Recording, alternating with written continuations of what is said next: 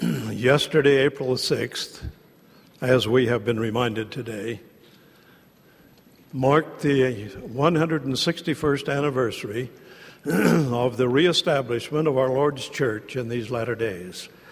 The history of the Church of Jesus Christ of Latter-day Saints is also a history of the dispensation of the fullness of times. A dispensation is the dispensing of blessings or afflictions by deity as appropriate. A dispensation is also defined as a period when God has revealed his mind and will to man.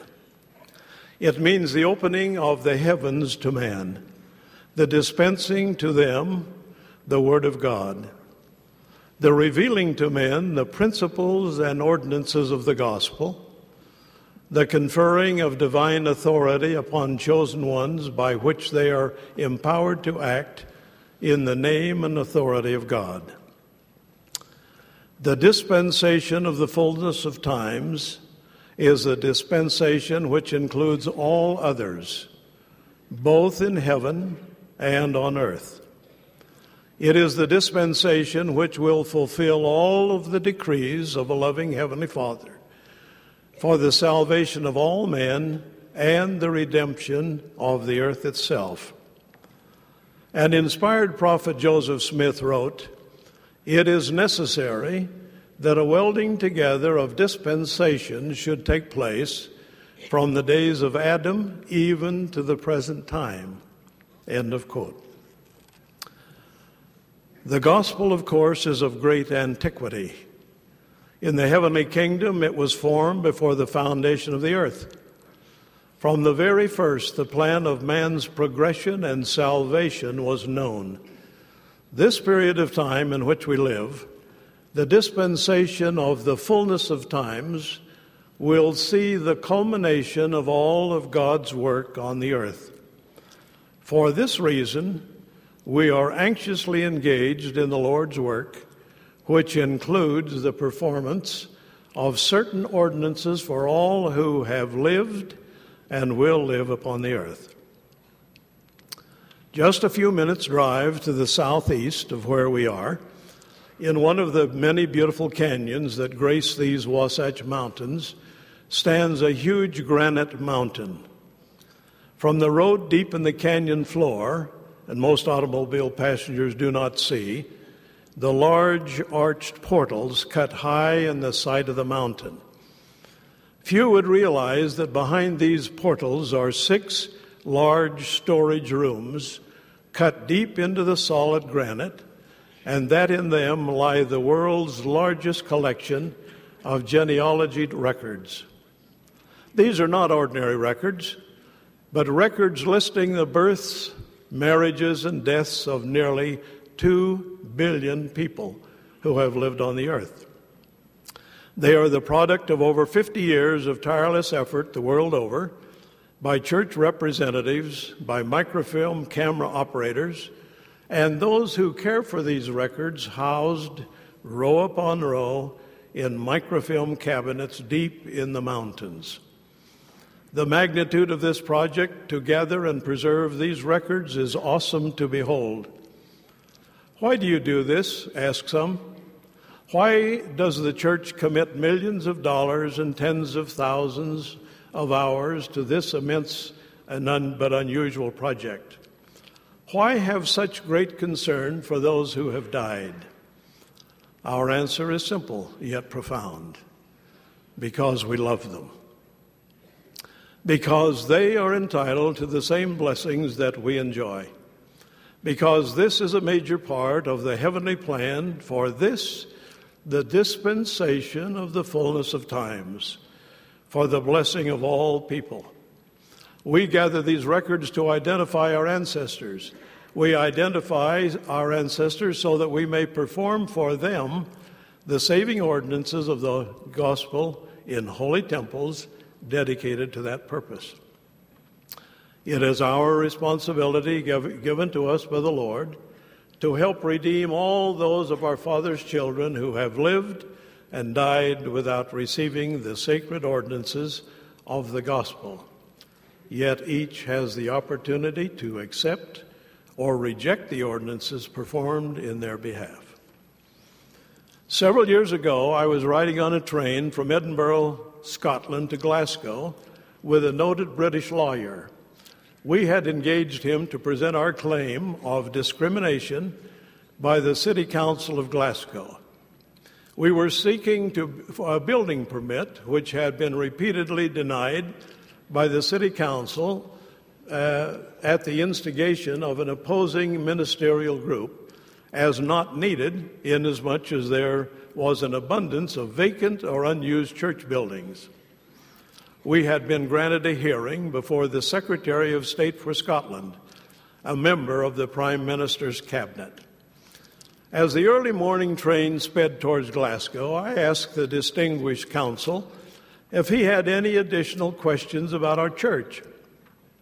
I was concerned about his limited understanding of our expansion, of why we were building modern church buildings, and why we had hundreds of missionaries in Great Britain. He assured me that he was quite comfortable in representing us and presenting our case, that to him appeared to have merit. As we discussed other aspects of our growing presence in Great Britain, he said, "I hear, but it couldn't be true, that you baptize for dead people." I said, "Yes, it is true. Not only true that we do it today, but the eternal principle of vicarious service of baptism for the dead was taught during our Savior's earthly ministry." I explained that all of God's worthy children of all ages can become heirs of salvation to his kingdom. I briefly remind the lawyer of Jesus teaching Nicodemus that except a man be born again, he cannot see the kingdom of God. Nicodemus said unto him, "How can a man be born again when he is old? Can he enter the second time into his mother's womb and be born?" And Jesus answered, "Verily, verily, I say unto thee, except a man be born of water and of the Spirit, he cannot enter into the kingdom of God." I also made reference to the early apostles' teachings regarding Christ's resurrection and the resurrection of all, and including Paul's great statement, "Else what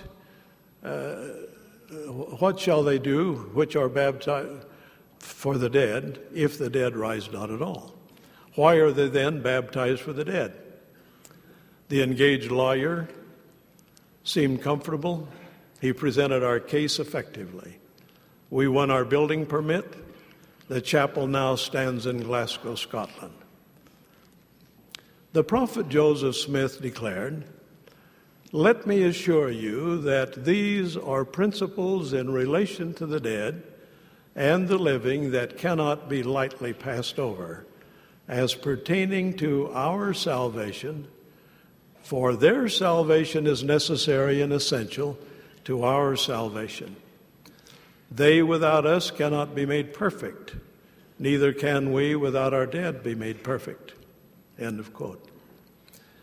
But how, you might say, even with the millions of rolls of microfilm at my fingertips, and even with the family history library in Salt Lake City and the hundreds of family history centers located in stake centers and ward meeting houses scattered across the earth, how can I unlock the microfilms cabinets that are hidden away in those mountains and identify my ancestors?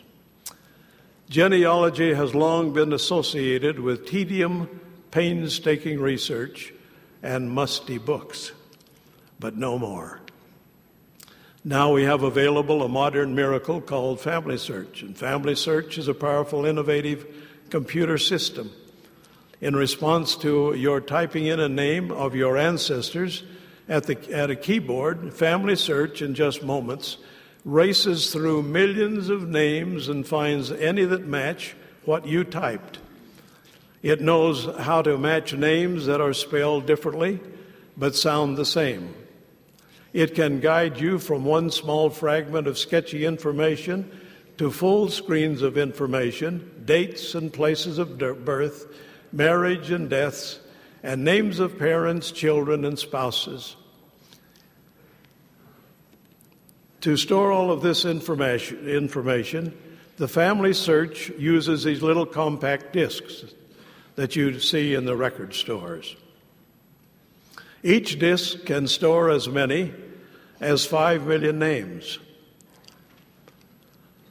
Family Search includes many different kinds of records, publicly available government records from the military and other agencies, and the family, as well as the Family History Library's own catalog, an index to completed family temple ordinances, and family pedigrees contributed from people the world over. Each of these files are a valuable contribution to our efforts to fulfilling our mandate. One of the most promising and helpful features of Family Search is Ancestral File. It has made the world much smaller because it has put total strangers with common ancestry in touch with each other. Suddenly, church members and non-members alike are finding new cousins and thousands of deceased ancestors at the press of a computer key. By using Ancestral File at the Family History Library in Salt Lake or one of the local libraries scattered across the country, you are able to view on a computer screen the pedigrees and family group records of more than 7 million people. And the file is continually growing as you and your friends contribute your own data to the file. Many of those listed are your relatives and mine. You can also see on the computer screen the names and addresses of each person who submitted the information, thereby enabling you to make contact and exchange information and verify the facts. Some of you may be intimidated or have a fear of using computers. This need not be. Ellie is 12. She was planning to go to the Family History Library with her Beehive class. She was a little apprehensive, not having been before. But her father told her not to worry. All she needed to do to get started was to use a computer. But Ellie smiled, and she was sure that her father was joking. And she replied, "Oh, I could never do that. I couldn't even work the computer." The day arrived for her visit to the library. Ellie and her friend, Cami, decided to give the computer a try. They quickly learned that if they would read and follow the instructions on the screen, they would do just fine. It was an excited Ellie who returned home that evening. "So you found some names you recognized?" her father asked. "Oh, yes. At first, I looked for Grandpa's name, and I found it. Then I looked for Uncle Steve, and he was there. And then I looked for me, and I was there. I found me. I was right there on the screen." And all of the other family names filled up the whole screen. "When can we go again?" she said. A non-member in Wisconsin who, with other family members, has been stymied by lack of information on her great-grandfather, she decided to try the Ancestral File, and after some searching discovered her great-grandfather that she had been looking for many years. Shortly, she had transferred to her disk several thousand additional names and over 1,300 marriages on this previously dead-end line. She, too, is entering thousands of additional names onto the other names to contribute to this Ancestral File. And a member down in Georgia was able to extend his pedigree back to 1486 using the Ancestral File, and now has submitted hundreds of names for temple work. Ancestral File will continue to increase in value as members and non-members contribute their family history research in a cooperative effort to identify and link the family of man. It catalogs extended family relationship as sort of an electronic book of remembrance, full of pedigree charts and family group history, not only for your family, but also the families of tens of thousands of others, indicating where your family line links with countless others. Simple instructions on how you contribute your accumulated information to Ancestral File is now available at the Family History Library in Salt Lake and at the other centers in various stake centers and ward meeting houses in the United States and Canada, and shortly it will be worldwide. Ask your ward family history consultant where the nearest center is to you.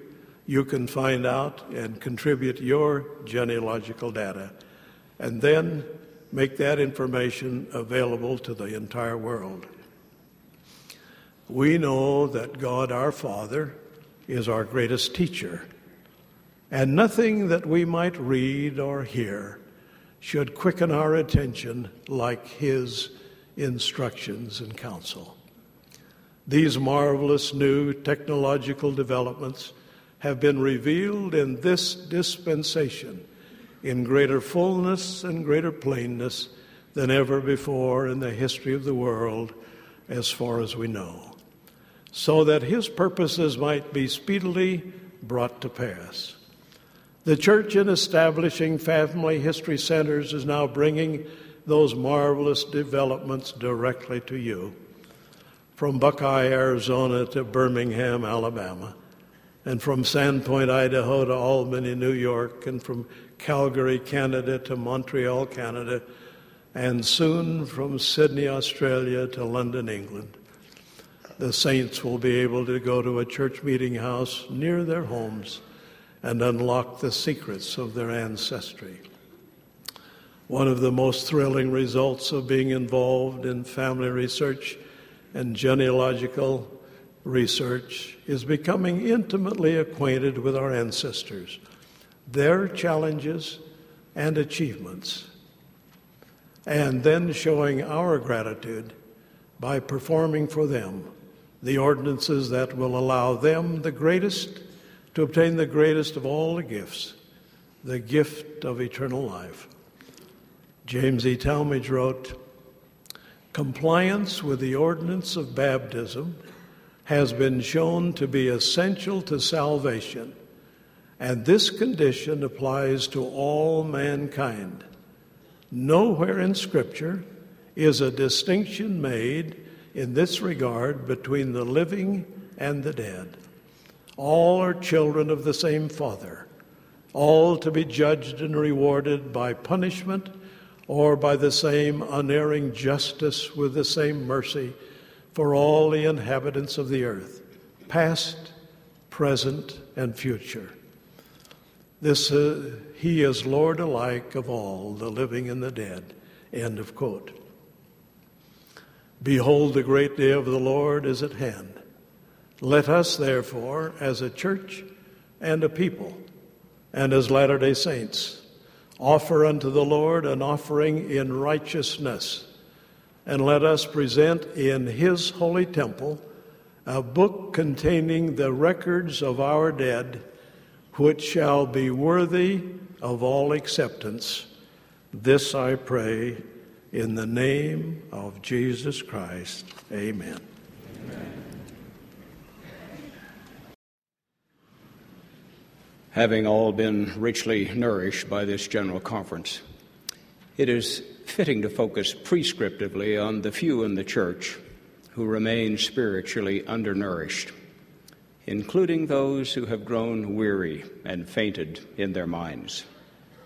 A few of these few have had their faith scorched, such as by the circumstances of wrenching or unrelieved sickness, grinding economic pressures, loss of a loved one, or deep disappointment with a spouse or friend. Adversity can increase faith, or instead can cause the troubling roots of bitterness to spring up. A few have been overcome by the preoccupying cares of the world, those wearying surface things of life. Emerson's plea is surely appropriate. Give me truths, for I am weary of the surfaces. A few are fatigued by unconfessed sins. A few tire from milling about haltingly in the valley of decision. A few foolishly focusing on something other than Jesus the sure and true foundation, are drained by disappointment. Whatever the preceding causes, any fainting in our minds brings a loss of spiritual consciousness, and with this, the inclination to charge God foolishly. The urgings for us not to weary in well-doing contain prescriptions needed to avoid such weariness. We are to work steadily, but realistically, only expect to reap in due season. We are to serve while being meek and lowly, avoiding thereby the wearying burdens of self-pity and hypocrisy.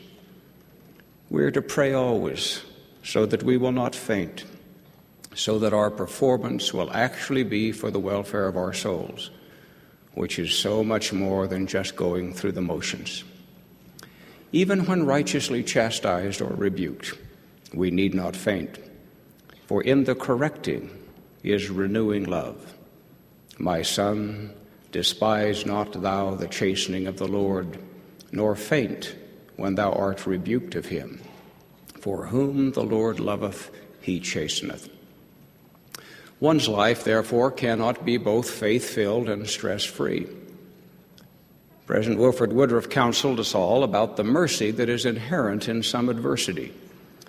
The chastisements we have had from time to time, he said, have been for our good and are essential to learn wisdom and carry us through the school of experience we never could have passed through without. Therefore, how can you and I really expect to glide naively through life as if to say, Lord, give me experience, but not grief, not sorrow, not pain, not opposition, not betrayal, and certainly not to be forsaken. Keep from me, Lord, all those experiences which made thee what thou art. Then let me come and dwell with thee and fully share thy joy. Serving, studying, praying, and worshiping are four fundamentals in perfecting that which is lacking in our faith. If we cease nurturing our faith in any of these four specific ways, we are vulnerable.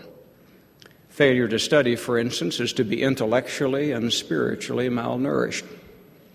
Inspired words do matter, for when a man works by faith, he works by words. In a hardening world, the Lord can pierce our consciousness by using the sword of the Spirit, which is the Word of God. However, hearing must be mixed with faith and with Christian service, as we have heard again and again in this conference. For how knoweth a man the master whom he has not served, and who is a stranger unto him, and is far from the thoughts and intents of his heart?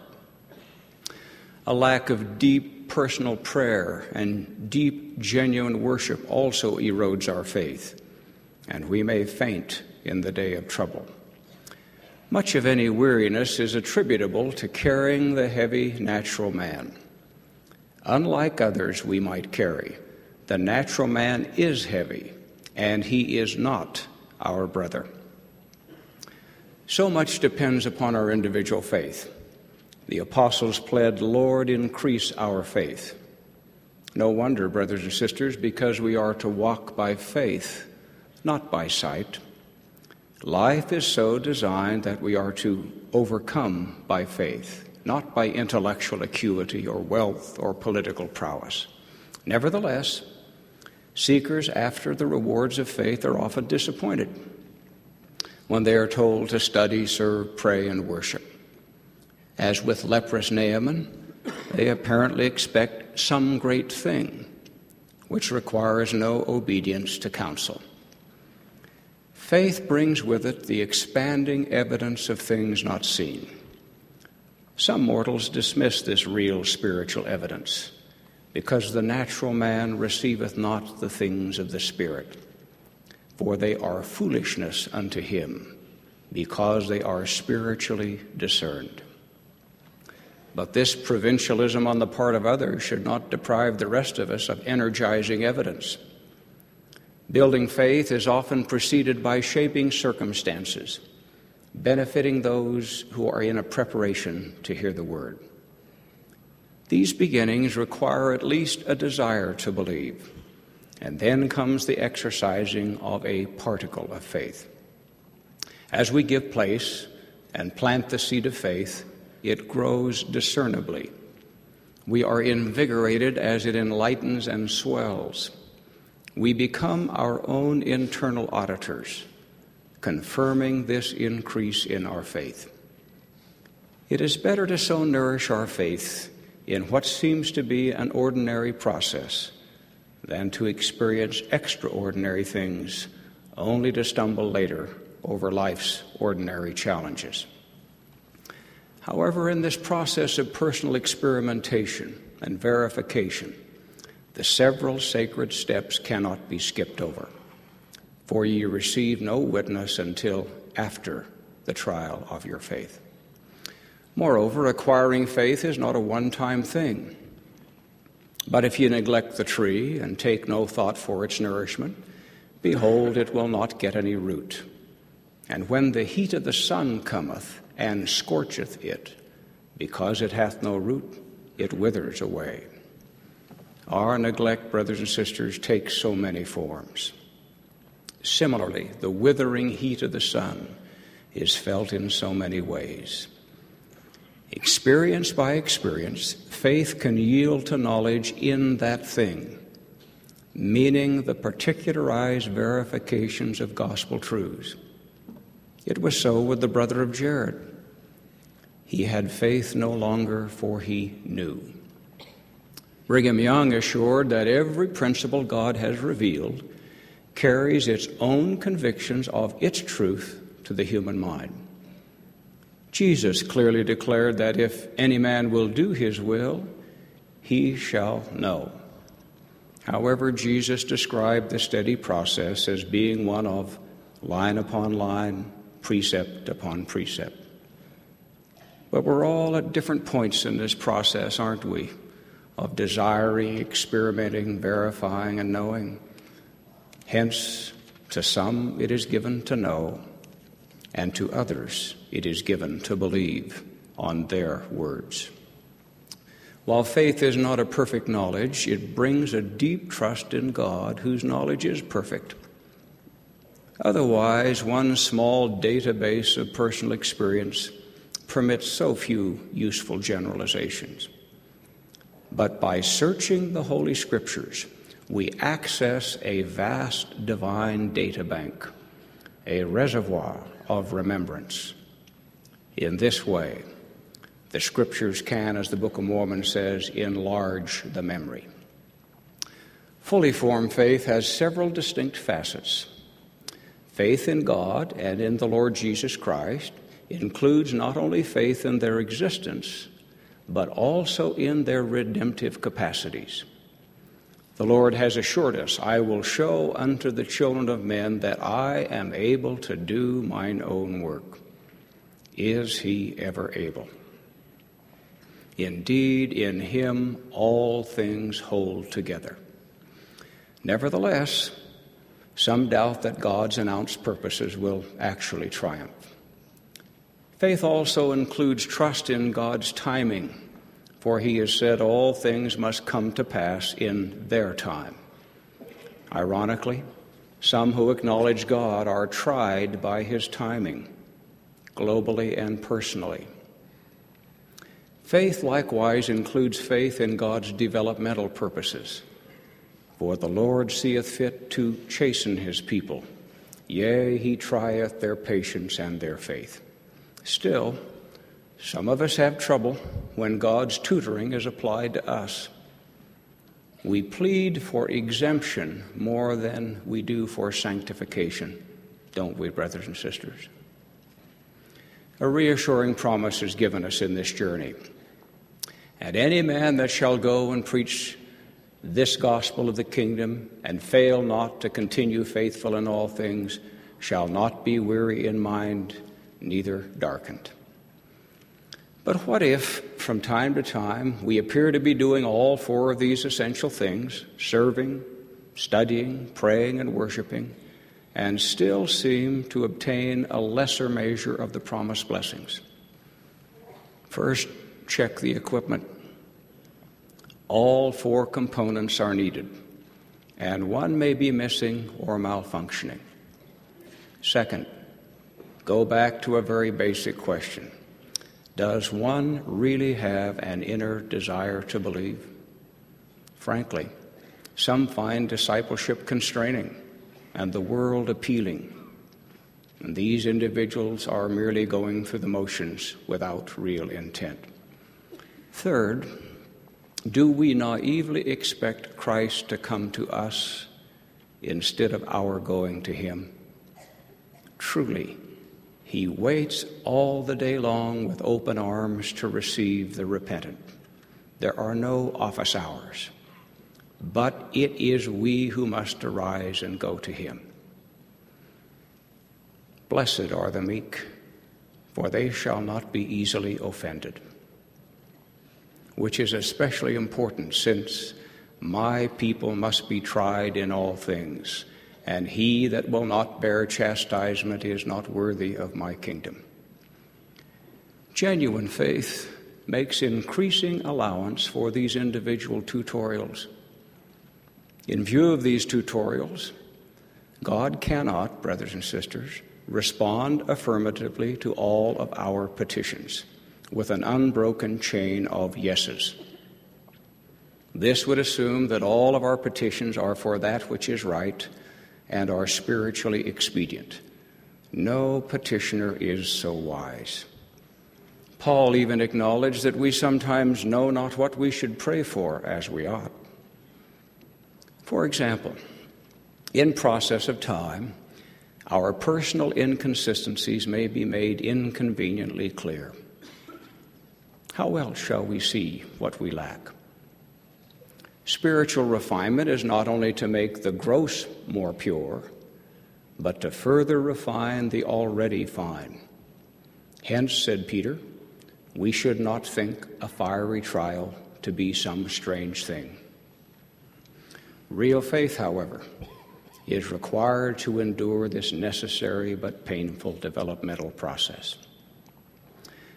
As things unfold, sometimes in full view, let us be merciful with each other. We certainly do not criticize hospital patients amid intensive care for looking pale and preoccupied.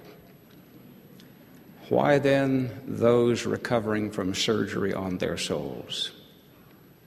No need for us to stare. Those stitches will finally come out. And in this hospital, too, it is important for everyone to remember that the hospital chart is not the patient. Extending our mercy to someone need not wait upon our full understanding of their challenges. Empathy may not be reciprocated, but empathy is never wasted. When you and I make unwise decisions, if we have frail faith, we not only demand to be rescued, but we want to be rescued privately, painlessly, quickly, or at least to be beaten only with a few stripes. Brothers and sisters, how can we really feel forgiven until we first feel responsible? How can we learn from our own experiences unless these lessons are owned up to? In the trial of faith, we may sometimes feel God has deserted us. The reality is that our behavior has isolated us from Him. It is when we first feel the consequences of our mistakes and are just turning away from these, but have not yet turned fully to God, that we may have these feelings of being forsaken. No part of walking by faith is more difficult than walking the road of repentance. However, with faith unto repentance, we can push the roadblock of pride away and beg God for mercy. One simply surrenders, worrying only about what God thinks, not about what they think. Growing out of our faith in the Lord is our sustaining of His anointed leaders, as we have done at this April conference. Faithful church members have what Peter called an unfeigned love of the brethren. Collectively, but not perfectly. Those sustained do the work to which God has called them. As with Joseph Smith, so it is for his succeeding brethren. The operative promise persists, namely, the people of the church will never be turned away by the testimony of traitors. The faithful know something about divine determination. They know that the Lord's purposes will finally triumph, for there is nothing that the Lord thy God shall take in his heart to do, but what he will do it. Of that divine determination and divine love, I gladly and publicly testify in the holy name of Jesus Christ. Amen.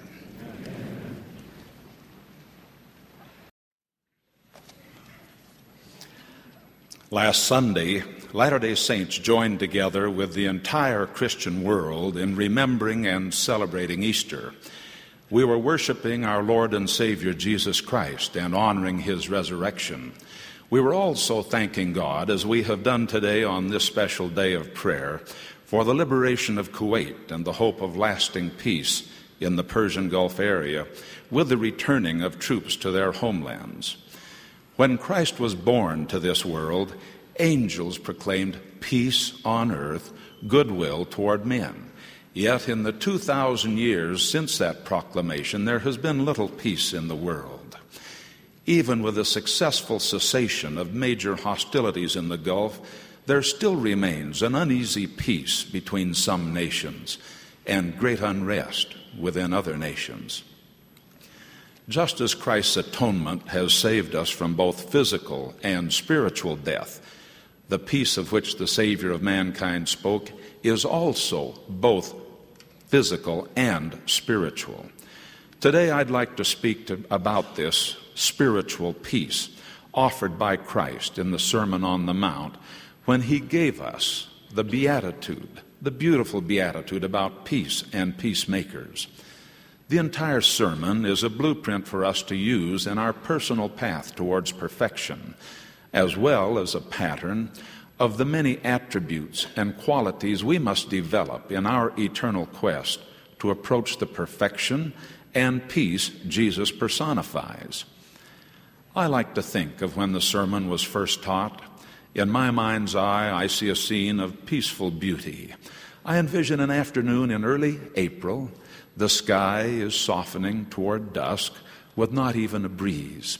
White, wispy, cirrus clouds stand almost motionless in the clear blue sky. And below on the coast of the Sea of Galilee, soft waves lap against the moored fishing boats. A great crowd assembles on the side of the hill. Eager listeners sit on the grass or stand amidst the rocks and early spring flowers. All are hushed and thoughtful as every face is lifted up, every eye looking towards the Lord, and every ear listening as the Savior tells them what they need to do in order to have peace in their lives. Tenderly, Christ speaks, "Blessed are the peacemakers." Another Bible translator quotes the Savior saying, "Happy are those who make peace." Either way, we focus on the strong verb make, as in make peace or peacemaker. To follow Christ and bring forth the blessings of heaven, we must actively make peace in the world, in the community, in the neighborhood, and above all, in the home we live in. In the meridian of time, many expected Christ to take a political stand against Roman rule and offer peace to the oppressed people. Christ did indeed offer peace, but it was not external or political. Rather, the peace Christ taught was internal and personal. I would like to share an incident which took place during the Vietnam War. There were some who were convinced that the United States was engaged in a noble and justifiable war. However, public opinion was changing, and there was opposition which argued that the U.S. should pull out of Vietnam. President Harold B. Lee was the president of the church at the time. While at an area conference in another country, he was interviewed by reporters from the international news services. One reporter asked President Lee, What is your church's position on the Vietnam War? Some recognize the question as a trap, one which could not be answered without a very real risk of being misunderstood or misinterpreted. If the prophet answered, "We are against the war," the international media could state, "How strange, a religious leader who is against the position of the country he's obliged to sustain in his own church's articles of faith." On the other hand, if President Lee answered, "We are in favor of the war," the media could question, "How strange, a religious leader in favor of war?" Either way, the answer could result in serious problems regarding public opinion, both inside and outside the church. President Lee, with great inspiration and wisdom, answered as would a man who knows the Savior. Quote, "We together with the whole Christian world abhor war.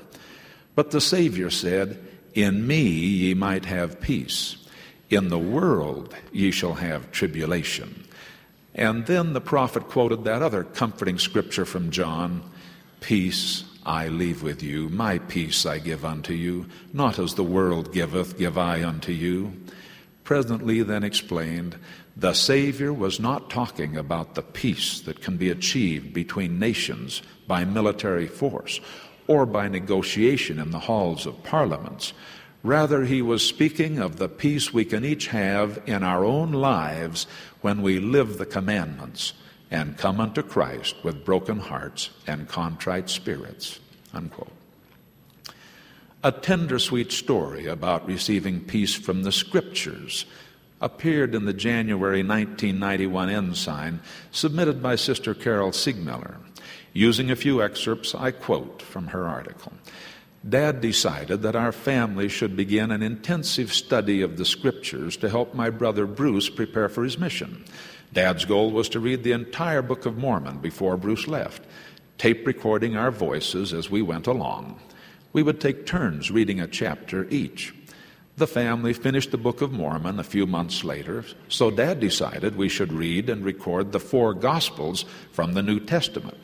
I complained this time, telling Dad that I didn't see the point. We could buy audio tapes of professionals reading the Scriptures, and they sounded a lot better than we did. Dad persisted. Carol, one day these tapes will be a great blessing to us." I began to enjoy these times together with the family. I especially liked to hear Dad share his personal insights about a passage. Soon I began to sense the peace that comes through studying the Scriptures. We finished reading the 4 Gospels shortly before Bruce left for the mission, or for the Missionary Training Center. After Bruce left, I noticed how comforting the tapes were to Dad. He often listened to them, partly just to hear Bruce's voice, I thought, since they'd been very close. Sometimes at night, Dad would fall asleep listening, and I'd smile to myself as I heard the familiar click, click, click of the recorder that had run to tape's end. When Bruce had been gone for more than a year, Dad died quietly of a heart attack. All of our family members gathered except Bruce, who had determined to finish his mission. That evening, after the funeral, I was feeling low. I went upstairs to Dad's room and dejectedly sat down at his desk. I noticed his well-used tape recorder lying nearby. Inside was one of our tapes of the New Testament, which Dad must have listened to the very night before he died. I began rewinding the tape, stopping it at random, hoping to find solace in hearing the gentle resonance of Dad's voice. I sat upright as my father spoke from the tape, "Peace I leave with you, my peace I give unto you. Not as the world giveth, give I unto you. Let not your heart be troubled, neither let it be afraid." I listened to that passage over and over. The words reached out and wrapped a comforting arm around me. Peace did come to us that night. And since then, I've tasted the sweet peace of the New Testament time and time again. To me, that is its greatest message. One of the world-famous prayers of St. Francis of Assisi suggests that we can be instruments in the hands of the Savior for bringing personal peace to others. This is the essence of the true maker of peace. The prayer reads, Lord, make me an instrument of thy peace. Where there is hatred, let me sow love. Where there is injury, pardon. Where there is doubt, faith. Where there's despair, hope. Where there is darkness, light. And where there's sadness, joy. To be a maker of peace, it helps if we understand what brings peace. Paul says that it's the Spirit. The fruit of the Spirit is love, joy, peace. Our closeness to the Lord will in great measure determine the peace and comfort and renewed strength that we feel as we invite the Spirit into our lives. As I was preparing for this occasion, a brother of the church telephoned. His priesthood leader had requested earlier that I accept his call. Desperately, he pleaded with me, we need to see someone. We just have to find some peace in our lives. There are probably as many different sources of personal strife and lack of peace as there are people. The roots might be in one's own life or in the life of a loved one. The causes can be sin, failure to live the commandments of God, selfishness, pride, lack of love, lack of commitment, lack of willingness to make sacrifices for others, or even just being an innocent victim. No matter what the reason, the solution to achieve peace is always the same. Turn to Christ. Follow his example.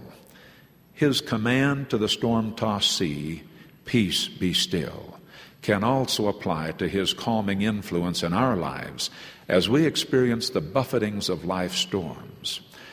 Personal peace and our level of spirituality will increase as we focus on studying and thinking about Christ every day, about loving and thanking Christ more each day for his atoning sacrifice, by daily striving to serve Christ better through becoming more involved in missionary service, by making a greater effort to find his lost sheep, his lost coins, his lost prodigals, and helping them return to the fold, and by making a more concerted effort to be in the temple more frequently, and by researching more diligently our family history.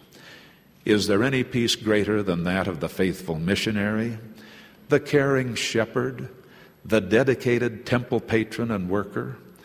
In spite of all the problems in the world today, peace can come to the hearts of each of us as we follow the Savior. Christ is the way to peace, the truth of peace, the life of peace, the source of peace. Look forward with steadfastness unto Christ. Talk of Christ, rejoice in Christ, preach of Christ, live like Christ would have us live, and worship him and our Heavenly Father with all your heart, might, mind, and strength. May peace be with you this day and always. In the name of the Lord Jesus Christ, amen.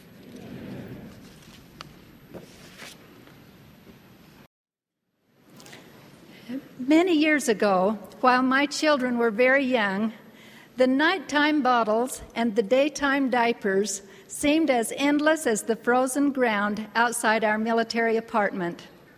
When I feel sorry for myself, it helps me to do something for someone else. That winter, my need was great, so I needed a grand solution. I decided to make a sport coat for my husband.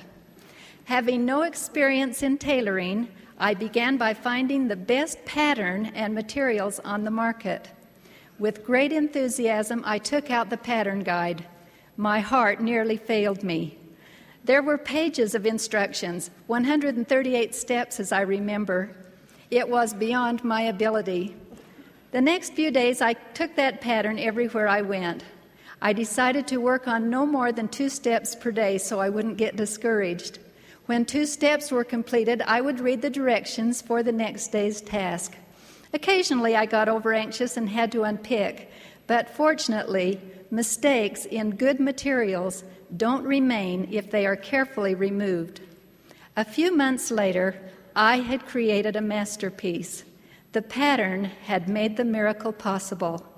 Patterns had become very important to me. As my awareness of patterns has continued, I have become very appreciative of the Lord's patterns. Patterns for His handiwork are detailed in the Scriptures. They regard the building of a tabernacle, an ark, an altar, and temples. The materials are important. The purpose is grand. Then comes that most important pattern of righteousness set by Jesus Christ, a pattern to them which should hereafter believe on Him to life everlasting. In every imaginable setting from ancient times to modern days, we see this pattern repeated: faith in the Lord Jesus Christ, repentance, baptism, the gift of the Holy Ghost.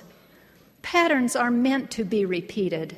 A pattern of righteousness is worthy of duplication.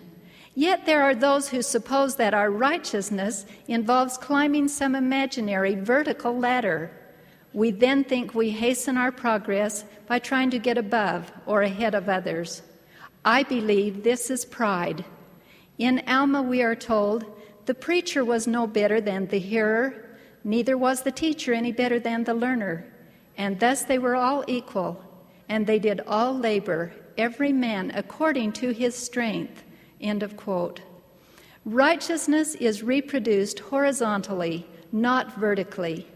When we establish a pattern of righteousness in our lives, we commit to our Heavenly Father to do all in our power to help others reproduce this pattern in their lives. This can happen over and over until, as it says in Isaiah, the inhabitants of the world will learn righteousness. Heavenly Father tells us in the Doctrine and Covenants, I will give unto you a pattern in all things that ye may not be deceived. To avoid deception, we should watch for patterns of righteousness in our lives. I would like to mention 3: prayer, scripture study, and service to others. When we have learned the importance of prayer, this habit of daily prayer can be reproduced in the lives of others by teaching and good example. My youngest daughter said that prayer became more meaningful to her as she watched her older sister kneel by the bed at night when she thought others were asleep. As a student at BYU, I remember kneeling in prayer with 8 roommates each morning at 6:30 and then having breakfast together. Years later, if we missed having prayer with our children, I was sure my old roommates would be concerned. What a great pattern they set for me. Is that happening in homes and apartments today? A few months ago, I was kneeling in prayer with a young family in Albuquerque. I had a wonderful, warm feeling as I opened my eyes and looked around that circle. It was as if I imagined families in homes throughout the world having that same experience. Hopefully, if the pattern of prayer is established in our homes, individual family members will help reproduce that pattern for others, as my roommates did for me. Scripture study keeps us increasing our understanding of the pattern of righteousness. As we live the words of God, we are told, He will give unto the faithful, line upon line, precept upon precept. I am encouraged by the examples of Scripture reading I see. I have a daughter who likes to warm her feet before going to bed at night. I love to see her sitting on the bathroom counter with her feet in a sink of warm water as she reads her scriptures. My 2 grandsons, ages 2 and 4, repeat with satisfaction the stickers they receive on their progress charts as they say their prayers and hear scripture stories each day. These fundamental patterns will always need to be taught to our children if righteousness is to continue. Giving loving service is another beautiful pattern of righteousness often learned in our homes. The Scriptures teach of the importance of service, and leaders testify of its importance. Harold Glenn Clark, the first president of the Provo Temple, wrote a story for his grandchildren called Good for One Pass into Heaven. Brother Clark wrote, I was thinking what one thing I had ever done that might please the Lord most. Deacons Quorum President, Bishop, Patriarch, Temple President. Then it came to me what it might be. It was when I was 16 years old. My mother, who often took in the unfortunate, had the care of 2 grandpas at one time. Someone said to her in jest, "Why don't you put up a sign, Grandpa's wanted?" But it wasn't funny because I was assigned to take care of one grandpa who had to be bathed, dressed, and undressed, and helped to the table to eat. Now, I was a fun-loving 16-year-old, and here I was too many times nursing Grandpa while a good game of basketball was going on outside. Once when my pals were calling me, I was inside doing the tedious chore of taking off his wet pajamas. I was impatient and upset. Then I felt Grandpa's trembling hand on mine, and I turned and met his tearful countenance and heard him say, "God bless you, my boy. You will never regret doing this for me." I was so sorry I had been resentful. To this day, I have a warm glow about this little service I performed for a quite helpless grandpa. I suppose doing something for someone else which they cannot do for themselves brings you close to God, because that's what He and His Son are doing for us. End of quote. Our young people need role models as they establish a pattern of righteousness in their lives. As I thought about my commitment to the youth of the church, words of Boyd K. Packer had added meaning. Elder Packer has spoken of the warnings of Alma and Helaman as they told of the church in their day. Quoting Elder Packer, they warned about fast growth, the desire to be accepted by the world, to be popular, and particularly they warned about prosperity. Each time those conditions existed in combination, the church drifted off course. End of quote. Again, I was thinking about the youth of the church. Consider the transition of a young person beginning at the age of 12 until the 18th year. The conditions spoken of in the Book of Mormon are almost always present in the lives of young people. A period of fast growth, a desire to be liked by others, to be popular, and often prosperity. A pattern of personal righteousness, which includes prayer, scripture study, and service, is the answer to avoiding the dangers spoken of in the Book of Mormon. Nephi knew this when he asked the Lord, "O Lord, wilt thou encircle me around in the robe of thy righteousness?" When I looked for a definition of pattern, I found it had a Latin origin derived from pater, or father, one who served as a model or pattern to be emulated. Our Savior, Jesus Christ, set the pattern and asked us to follow him. Nephi asks, "Can we follow Jesus, save we shall be willing to keep the commandments of the Father?" I am grateful to men and women and people of all ages whose lives help us see this pattern of righteousness. I am thankful for a living prophet. A few days after being called as a counselor to the Young Women General Presidency, the First Presidency of the Church approached my chair to set me apart and give me a blessing. I realized the prophet of God was about to lay his hands upon my head, and I was in awe. Following that blessing, as I turned to face the prophet, I was quite unprepared for the magnificence of the Spirit I felt.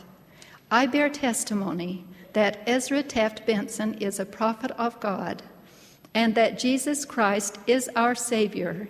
He has given us a pattern of righteousness that, when followed, will lead us back to our Heavenly Father. I bear this witness in the name of Jesus Christ. Amen.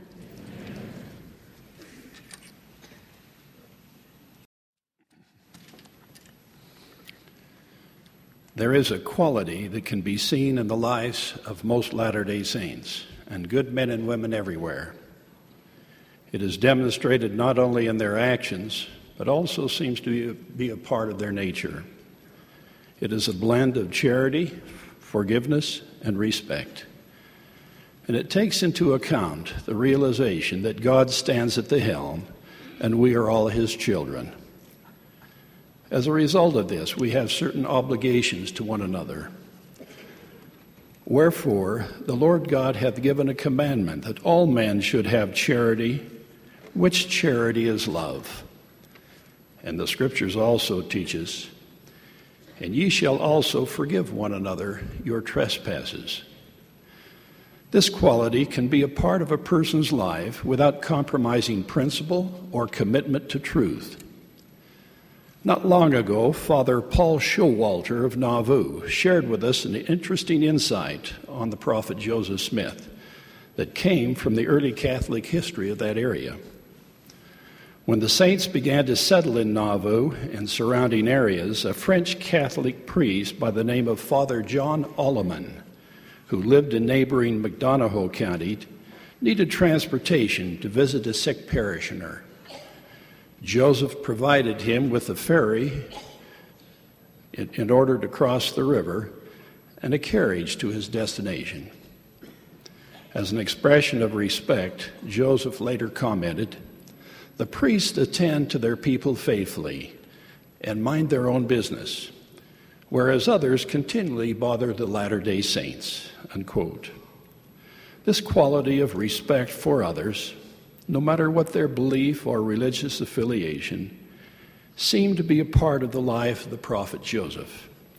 He stood for truth and the restored gospel to his dying day, and he had no patience for those who were deliberately wicked or who tried to exercise unrighteous dominion over the Latter-day Saints, or for that matter, anyone else. Still, he showed a respect and brotherly concern for others, no matter what their beliefs or their backgrounds, which in many ways was remarkable when one considers the persecution that both he and the early saints underwent. He said at one time that he was in possession of the quality of love, and we also read that if he could get the ear of his enemies, he was usually able to win them over. In his dealings with members and non-members, he was committed to a principle which can be found in the 121st section of the Doctrine and Covenants.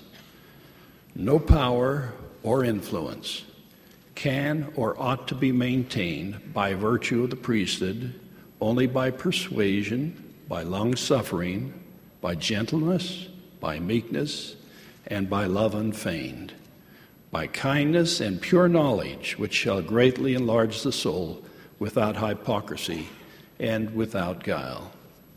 And let thy bowels also be full of charity toward all men and to the household of faith." End quote. Joseph declared the doctrine of the restoration with the greatest of power and force, and never once did he back away from an opportunity to proclaim the truth of this work. He was a forerunner of literally legions of missionaries who have gone throughout the world to proclaim the same truths. Nevertheless, he also said, "I never feel to force my doctrine upon any person. I rejoice to see prejudice give way to truth, and the traditions of men dispersed by the pure principles of the gospel of Jesus Christ." Unquote. In the closing days of his life, when Nauvoo was besieged with mobs and challenges both from within and without, he and Hiram still took the time to write to a Mr. Tewksbury in Boston, who had become disaffiliated with the church, inviting him to be restored once again to fellowship. The letter says in part, "Feeling an ardent desire for the salvation of the souls of man, we would, in the sincerity of men of God, advise you to be rebaptized by Elder Nickerson, one of the servants of God, that you may again receive the sweet influence of the Holy Ghost and enjoy the fellowship of the saints." Unquote.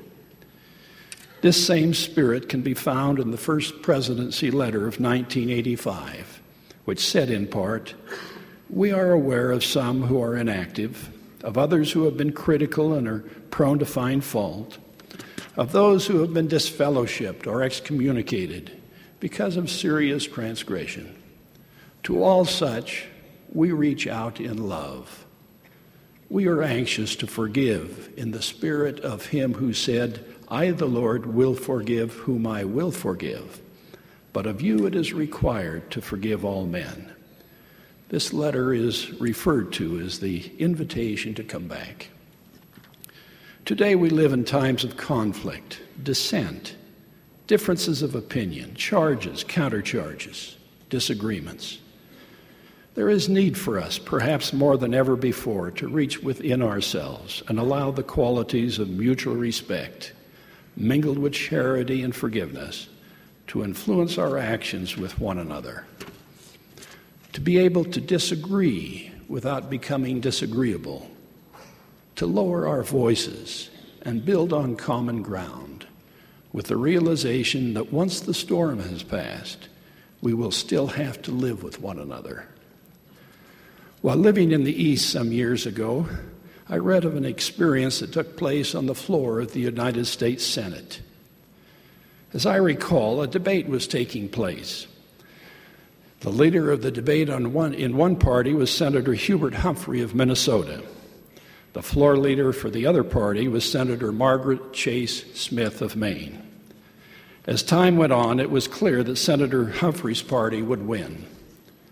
On the morning of the vote, Senator Humphrey went out to his garden and cut some red roses. When Margaret Chase Smith arrived at her desk on the Senate floor that morning, there was the bouquet of roses. This, of course, did not change Senator Smith's mind concerning the issues, but it was a gesture of respect and of appreciation. In our dealings with one another, no matter what our position might be, we need more roses. And after Brother Faust talked this morning, I suppose roses without thorns. I was raised in a community in the western valleys of Utah. The town, Tooele, was settled by pioneers when precious ore deposits were discovered in the nearby mountains. People came in from southern and eastern Europe who had a difficult culture and different religious preferences. They came to work in the mines and at the smelters. They settled just east of town and called their community Newtown. From almost the beginning, there was division and suspicion and misunderstanding between the new residents who brought with them their old country customs and the people of the established community who were mostly of pioneer stock. The two groups seldom mixed. One year, the high school hired a football coach, fresh out of Utah State, by the name of Sterling Harris. Coach Harris, as he came to be known, was outgoing and just a little irreverent. He went throughout the old town and the new town and made sure he got all the boys in school and then out for football. He had a nickname for everyone, and after a while it became a sort of status symbol to carry a Sterling Harris nickname. It wasn't long after that before he had the Gowns and the White Houses lined up next to the Savages and the Stepics, and the Orms and the Milinkoviches running from the same backfield. He was tough but impartial, and he had about him a presence that made people feel important and want to do their best. The team came together, and Coach Harris even took them to more than one state championship. But what was more important, in bringing the team together, he brought together the whole community. Walls were broken down. People from diverse cultures learned they could build on mutual respect and appreciation. Sterling Harris had become a bridge. Sterling Harris still lives in Tooele. He's 91 years of age. He went on to accomplish many things in his life, including superintendent of schools and as a leader in the church. But none was more important than when he helped the community to unite itself and to establish the principle of respect for others of different backgrounds and cultures. In the cities of this world, in the towns, in the neighborhoods, in the homes, we need more Sterling Harrises from every walk of life. Robert Frost once wrote, "Before I build a wall, I'd ask to know what I was walling in or walling out, and to whom I was like to give offense. Something there is that doesn't love a wall. People will always have opposing views, and I suppose there will always be conflict and even misunderstanding. But the principle of mutual respect, mixed with charity and forgiveness, can lay the foundation for the resolving of differences and the solving of problems.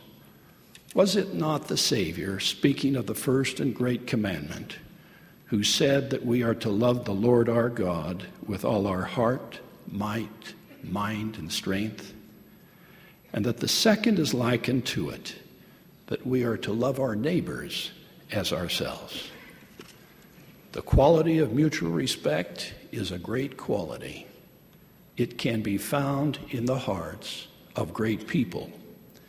And in this sense, we all should be great people. It does not have to compromise truth or principle, but it can create brotherhood and sisterhood and the resolution of many problems. May the Lord bless us, that we may look upon one another in that spirit, in the name of Jesus Christ. Amen.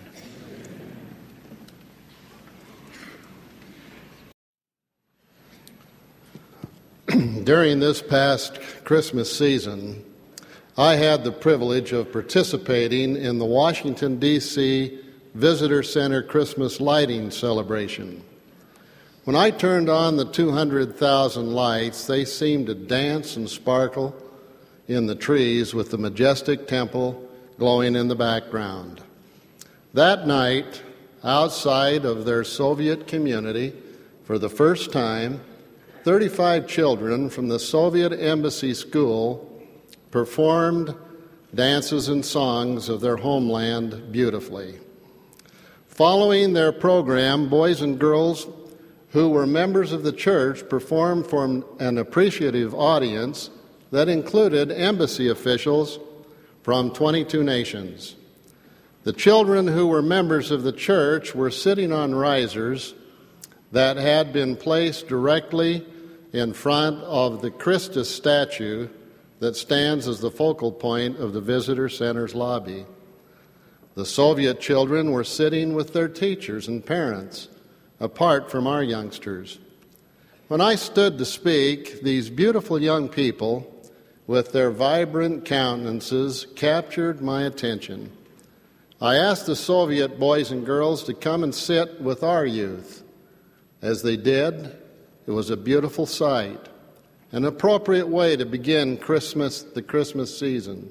Sweet, pure children from two powerful nations showed an instant love for one another as they were seated at the feet of the Christus.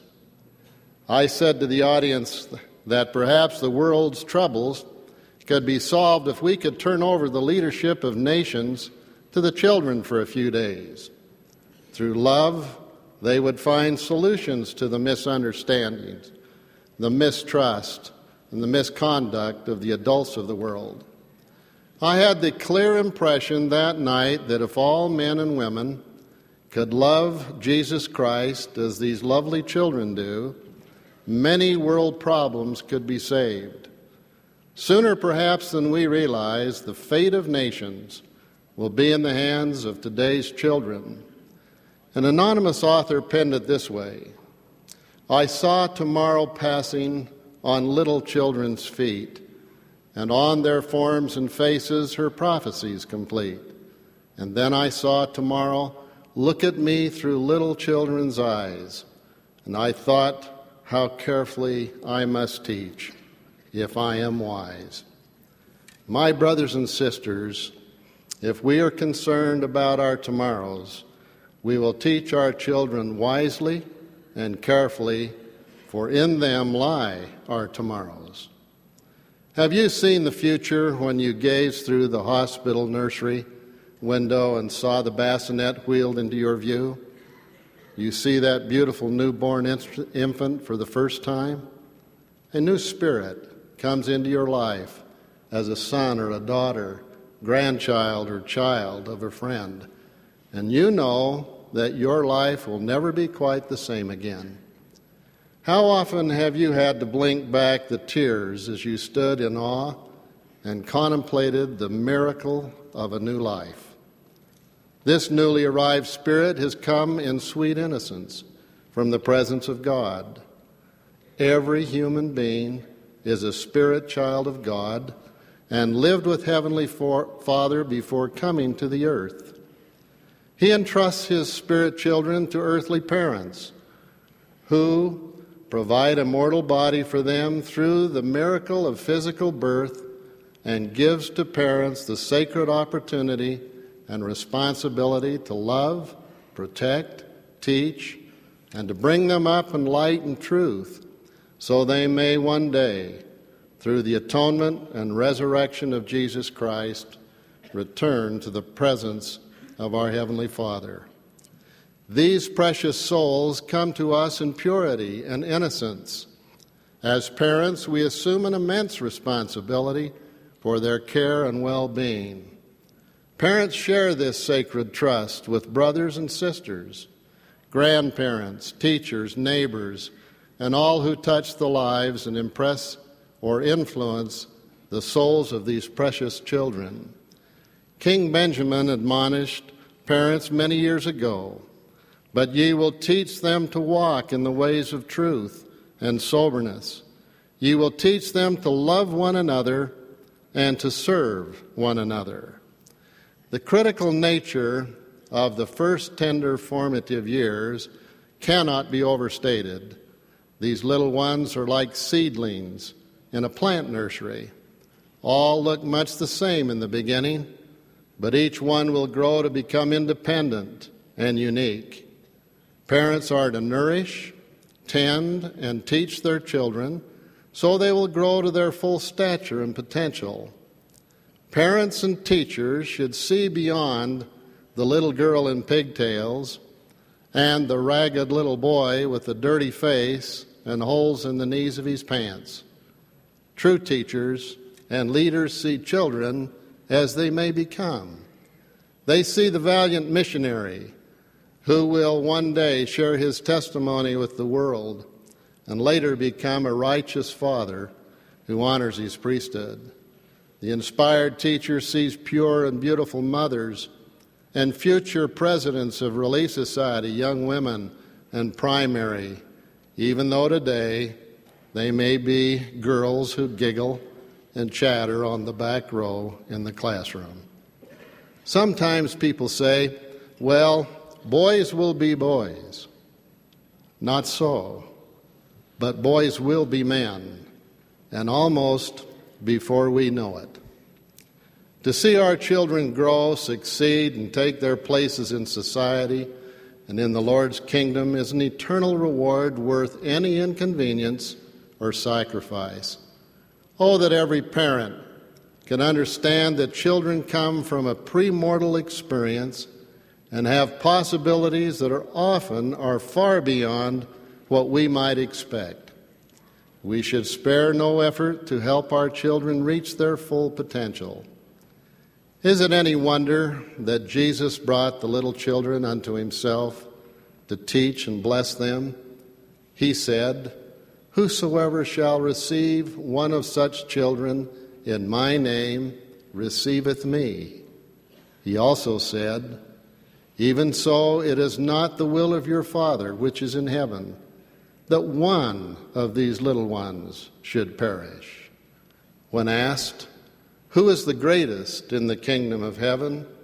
the Savior called a little child unto him and set him in the midst of them, and said, "Verily I say unto you, except ye be converted and become as little children, ye shall not enter into the kingdom of heaven.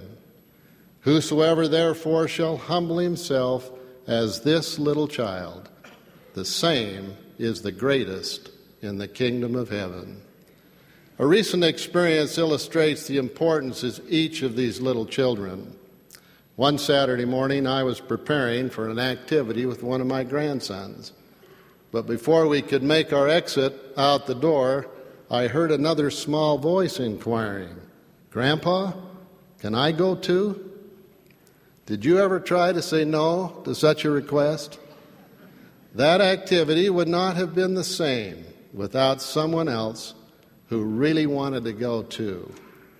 Just as surely heaven will not be heaven if some of our children who want to go too are left behind. Some may choose not to go. Our Heavenly Father has given everyone the agency to choose for themselves. We have the task of helping them learn about our Heavenly Father's plan for us, demonstrating our faith in the Lord and continuing to work with our children in prayerful and patient persuasion, to teach our children the gospel of Jesus Christ, to protect them from the influences of a wicked world. Love must abide in our homes. We should cherish and care for our children with unwavering dedication. The older we grow, the more precious our family becomes to us. We come to see more clearly that all of the wealth, honor, and positions of the world pale in significance when compared to the precious souls of our loved ones. You young parents who are beginning your families must guard against seeking financial gain, worldly comforts, or achievements at the expense of your children. You must guard against being so anxious to get to work or to a meeting that you do not have time for your family, especially time to listen to little anxious little voices. Always remember this timeless counsel from President David O. McKay. No other success can compensate for failure in the home. We cannot and we must not allow the school, community, television, or church or even church organizations to establish our children's values. The Lord has placed this duty with mothers and fathers. It is one from which we cannot escape and one that cannot be delegated. Others may help, but parents remain accountable. Therefore, we must guard the sanctity of our homes, because that is where children develop their values, attitudes, and habits for everyday living. Children perceive their own identity much earlier than we may realize. They want to be recognized as individuals. Not long ago, as my wife visited with our daughter, her 3-year-old son ran to his grandmother. She picked him up and said, "Hi, how are you doing, babes?" He looked at her and said with a serious voice, "I not a babes, I a dude." In the vernacular of the day, he was asserting that he was someone special. He had a place, and he belonged. What a beautiful place this world will be when every father and mother see the importance of teaching their children the principles that will help them be happy and successful. Parents teach best when they lead by good example, govern their little ones with patience, kindness, and love unfeigned, and have the same spirit of love for children that Jesus exemplified. In times of need, a father may bless his children through the righteous exercise of his priesthood. Every mother can accept her children from her Father in heaven as her great source of joy. She will know that because her children are also children of God, no sacrifice is too great to protect them from evil and to surround them with the spirit of love and trust in God. One of our grandsons, when he was 5 years old, became confused when his family moved into a new ward. He thought the meetings were over and went outside. When he realized that he was alone and could not find the family nor their car, he knelt down and prayed for help. Just a few minutes later, one of the counselors in the primary presidency came out and asked if he was lost. A primary teacher had called to her from the door of the classroom and said that someone was missing. The teacher asked the counselor to find out who it was. The counselor felt impressed to look outside and went straight to our grandson. Later, the teacher and the counselor both commented on how strong their impressions were that he needed help. We were thankful that his parents and primary teachers had taught him that Heavenly Father loves him and taught him to always pray for help. Priesthood leaders should select dedicated, spiritually guided primary teachers. Teachers should teach by love and example after prayerful preparation. A loving teacher each Sunday can calm the fear of new surroundings and help children want to come to church meetings. One 5-year-old girl began to cry as the family was preparing for Sunday meetings. When asked why she sobbed, "I don't know who my teacher will be." Her class had had several teachers in recent months. The frequent change had disturbed the peace of that tender little soul. Our children do not grow to full physical stature suddenly. In like manner, their spiritual growth takes place over time. This development might be compared to erecting a block building. The walls are formed block by block with strong mortar holding each block to the others. We could give these building blocks names such as bedtime stories, listening to a child pray, tucking a child in bed at night, and a quiet review of the day's activities. Other blocks could be pleasant dinner conversations, praise for tasks well done, birthday parties and family outings. Others could be doing your chores, being kind to one another, reading from the scriptures together, serving others, and saying, "I love you." Still other blocks could be learning to work, taking responsibility, respecting elders, singing together, doing homework, attending primary, and honoring the Sabbath day. Even larger blocks are family home evening, respecting and honoring the priesthood, and family prayer. A vast array of such beautiful building blocks that are placed carefully can form a fortress of faith that the tidal waves of worldly distractions and evil cannot breach. These blocks are held together with a mortar called love. Love of Heavenly Father and His Son, Jesus Christ. Love of parents.